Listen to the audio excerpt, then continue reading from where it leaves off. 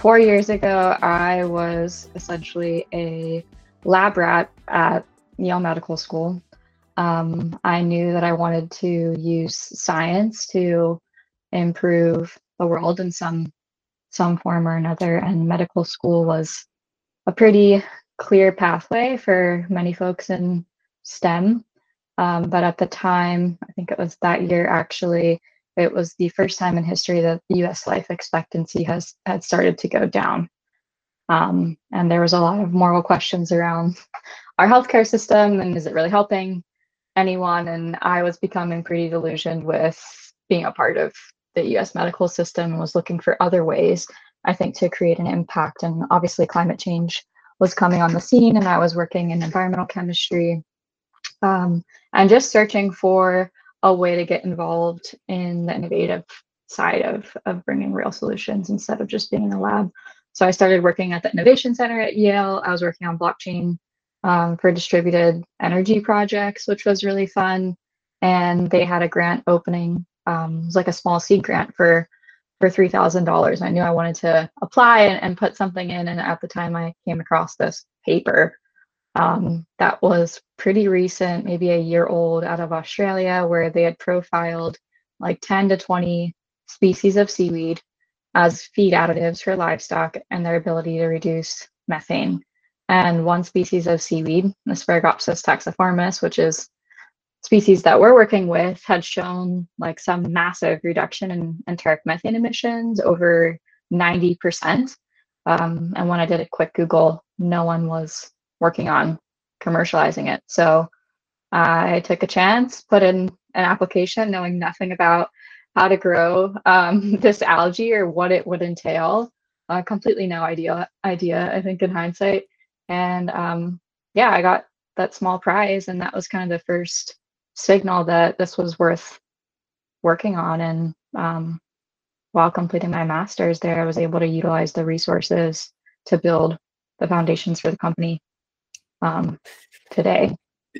It's pretty amazing. I mean, methane has some pretty bad consequences, and to be able to reduce it by 90% using something that's just out there, kind of readily available, just not yet commercialized, like, it's pretty amazing. And you probably had the same thought I did when I just heard this. You say nobody was working on it. Like, it was proven, but nobody worked on it. Like, it is pretty wild.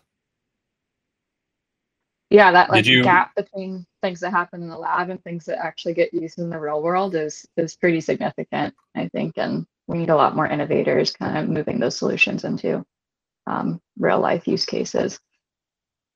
So what has been the response? Well, what was the response in kind of the early days as you started to commit yourself to this and were kind of rolling it out to some of the what were the early conversations like? Did people think, oh yeah, for sure, this makes a lot of sense? Or was there people saying, we're not ready for this, or this is much tougher than you think? Or what did that sound like? Yeah, initially there was a good bit of pushback, I think, in the startup world.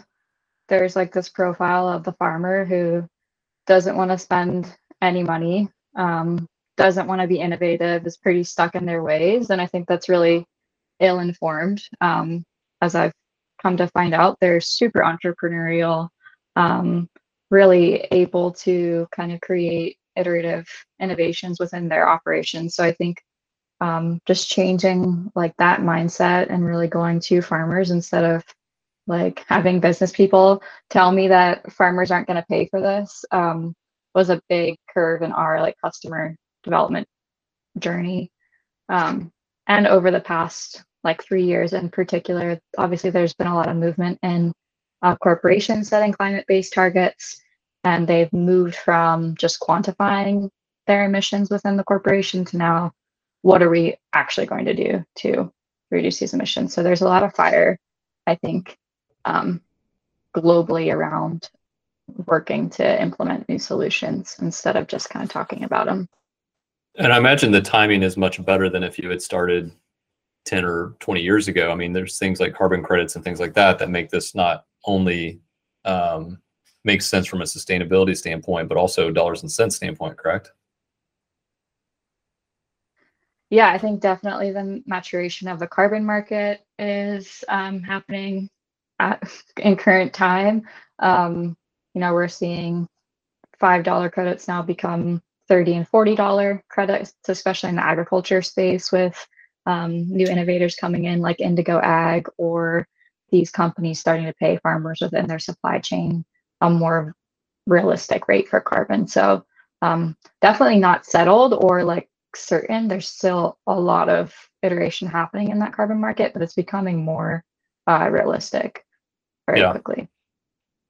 So at the beginning, you said you're a self-proclaimed lab rat, like spending your time on the science. Did you anticipating get into commercialization and entrepreneurship and growing a brand around this type of thing? Is that something that you had really prepared yourself for, or is it just part of what has to happen in order to be successful with this initiative?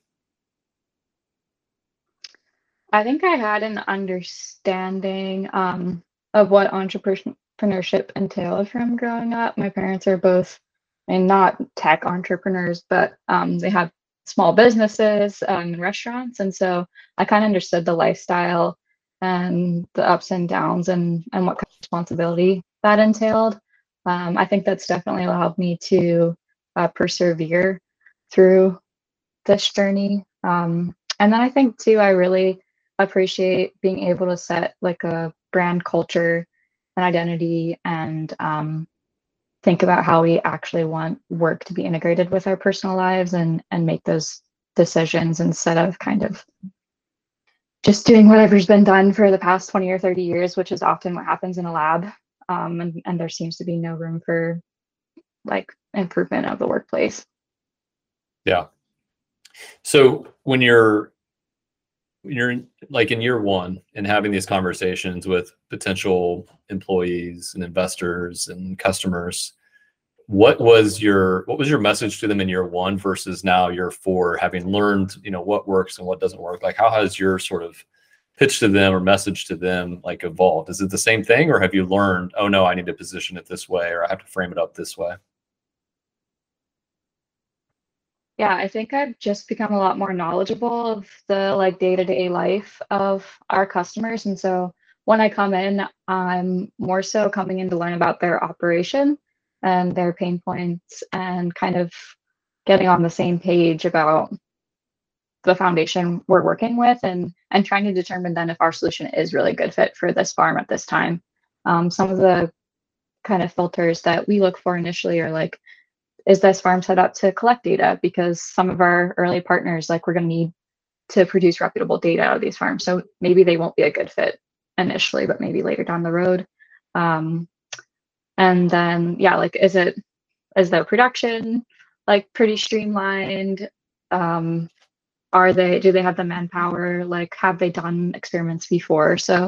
Or pilots before? So I think, both ways we're kind of vetting each other to see if it's a good fit, at least initially for those first movers. But I think just coming in with an open mind and like eager to learn about their experience has really allowed us to create strong partnerships and relationships where, we're texting each other, calling each other on the phone all the time.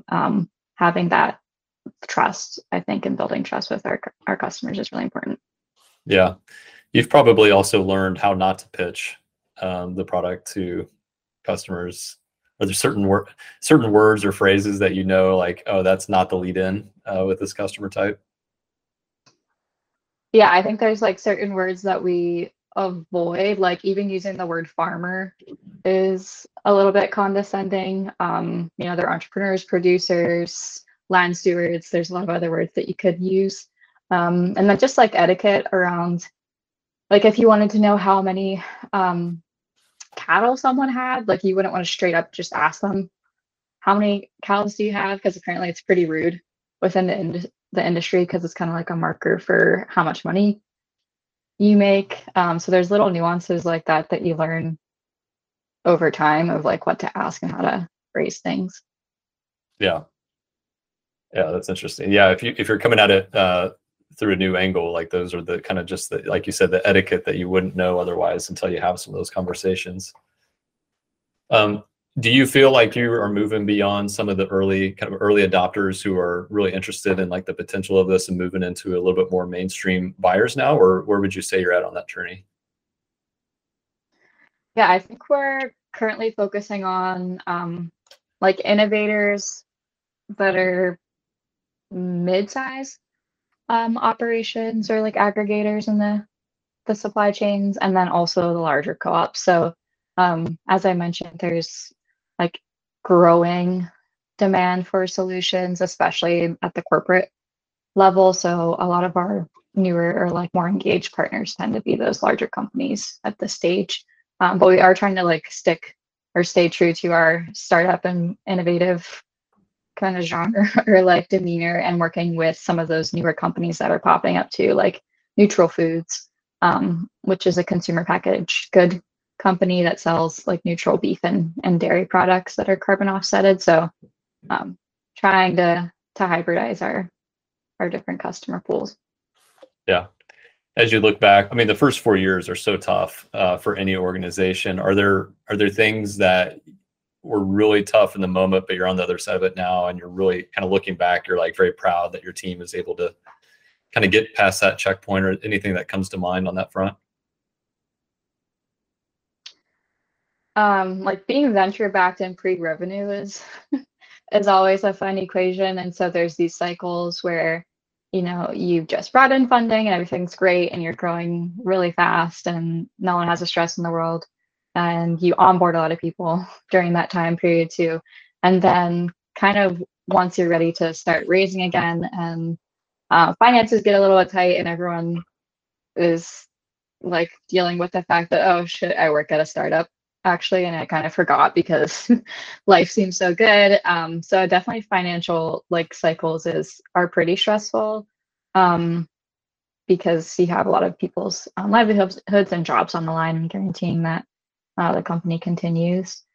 Um, and I think on the science end too, some things are just like still mysteries and unsolvable, and they kind of come back to bite you like when you're least expecting it. So I think like going through and developing an R&D program, and trying to decide like what amount of resources and funding to spend on these really elusive concepts is interesting from like a risk perspective as well.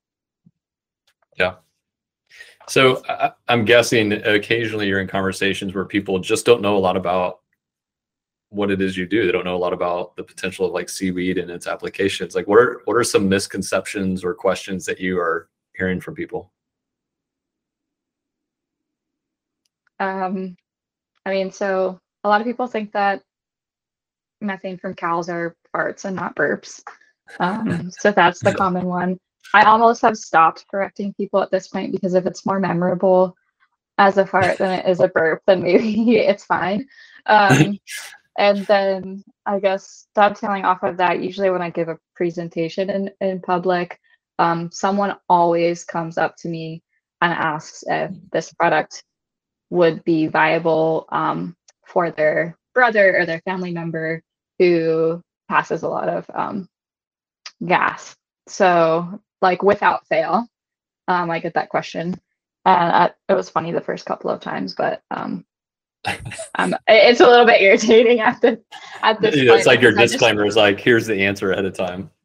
I should put a disclaimer at the end of my presentations, but it's like without fail. You'd be surprised someone comes up and asks me that question every Well, now I time. want to know. I'm guessing it doesn't work the same way on a person.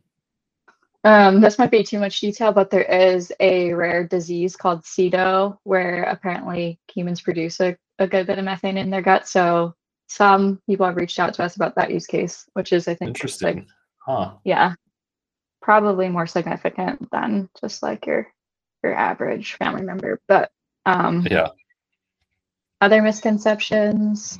I mean, my major misconception going into this, and I think it's still difficult to explain to someone who hasn't been in agriculture, is like all of the processes that are entailed in developing, growing, and processing a crop, from like pest and risk management to like seed development, and then product like logistics and shelf life. It's just kind of, it feels like sometimes all these rabbit holes that you didn't even know existed and are really important to guaranteeing a quality product. Yeah. Well, it sounds like you're a first mover, early mover on this. Are you seeing that some of the existing players in this space are now mimicking the product or maybe making similar claims, whether those are real or not? Like what does that competition look like right at this point? Yeah, I think initially, so the seaweed that we're growing is really specialized. It has like the special compound in it that allows it to reduce methane. And initially, a lot of other folks growing kelp kind of latched onto this as a potential viable product for them as well. I think that's kind of panning out to not work, and they're pivoting. But the other companies in the space that are growing Asparagopsis are probably a handful of us globally. And I think that because there's so much research involved, like 2 to 3 years involved, kind of just getting a product even in production, I anticipate that it'll be more of a tech transfer to other interested seaweed growers at this point. We're not seeing as many like completely new companies emerge that are starting from scratch. So I think the next challenge for all of us that have been at this for a few years is like, how can we catalyze increased production of this crop through tech transfer or through partnerships? And so that's something that we're working on currently, is like, how do we package it up and give it to someone else in a way that still allows us to like maintain our business as well. Yeah. So what has been in your mind like the most rewarding aspect of this? I mean, there's probably a lot that's happened over the past 4 years that you wouldn't have guessed would be the case. But when you look back, like, what are you proud of? What's been the most rewarding? I mean, in the beginning, it was probably more tangible things, like when we got our first big National Science Foundation grant without a PhD.